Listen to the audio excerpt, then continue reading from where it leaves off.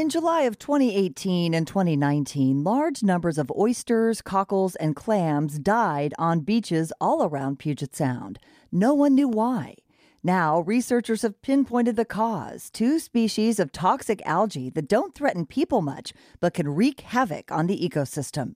Beginning to figure out what's killing so many shellfish is a breakthrough for growers and anyone who lives near the beaches. KNKX environment reporter Bellamy Palethorpe has the story.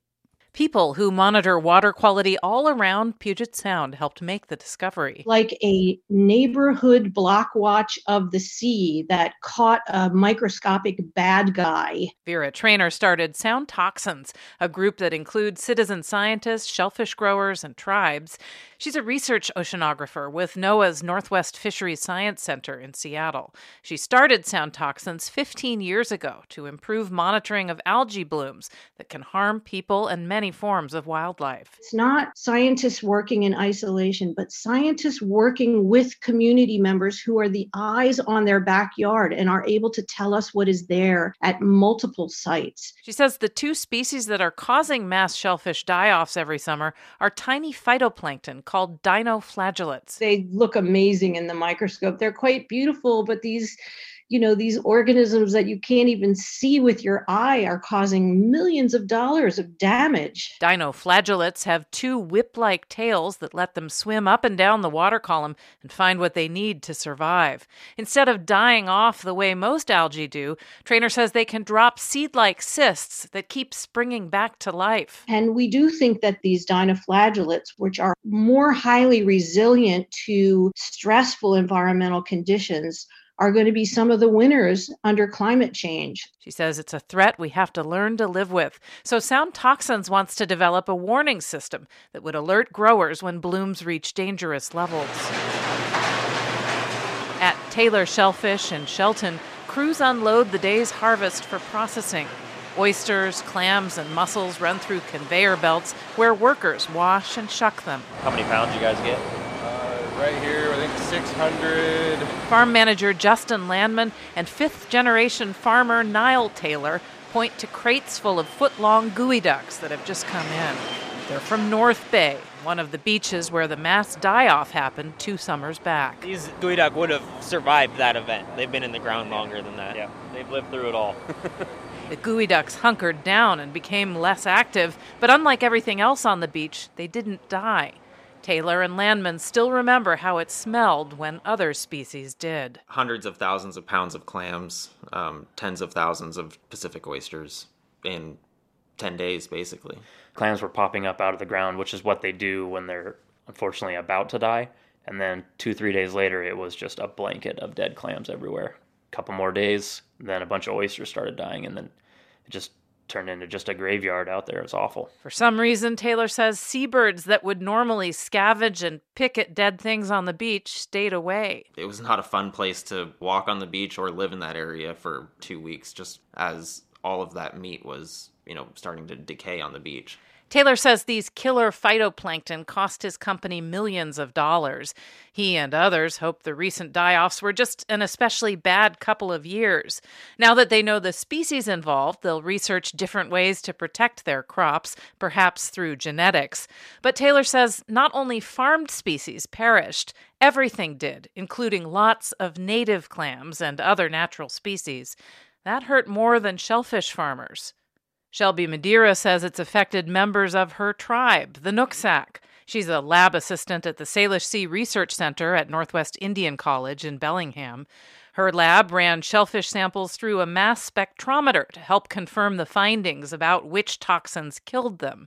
Shellfish is a subsistence food for her relatives, Madeira says. I have a relative who's slummy and goes out and collects shellfish, and in that form, they get extra money to pay for bills or whatever they need, as well as collecting those shells to make things such as rattles for ceremonial purposes. She says the summer shellfish harvest is a cultural event that binds families and generations. They camp out near the beaches for days. They get up early mornings, late at night, whenever the tide is, and they go out and harvest. And I think that's just a sense of having that time of being together as a family.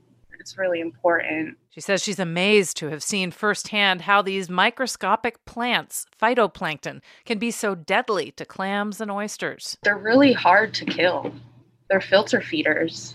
So if they're dying off, then something really intense is happening. Her lab will grow samples of the toxic phytoplankton so scientists can learn more about how they work. In the meantime, the researchers behind sound toxins will continue to monitor the water.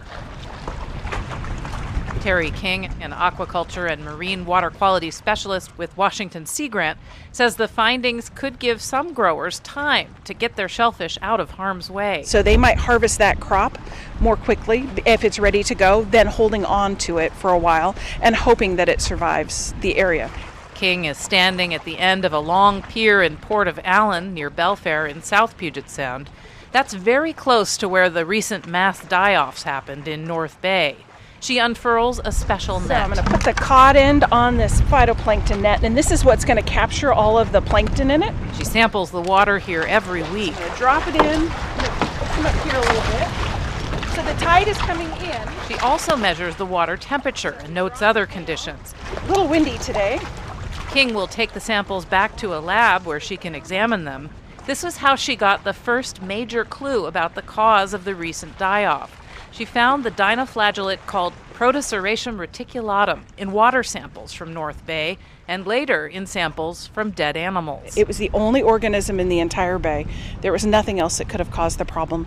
There was no dissolved oxygen problem. There was no temperature problem. There was no nothing else. It had to be this. King says in other areas it was clearly another species, Akashiwo sanguinea. She's the lead author of the paper that outlines the new findings. It's called Hiding in Plain Sight. That's because when researchers really dove into the available data, they found a correlation between mass summer mortality events and these two species of phytoplankton, going back as far as the 1930s. The clues were there all along, but the names of the species had changed over time, so it took some sleuthing to figure that out. This has been happening for 90 years, and we just figured out what it is. That is just amazing. Scientists will need time and more research to fully understand the findings, but they're relieved that they've found the cause of summer die-offs that have plagued people and industries in Puget Sound for nearly a century. Bellamy Palethorpe, KNKX News.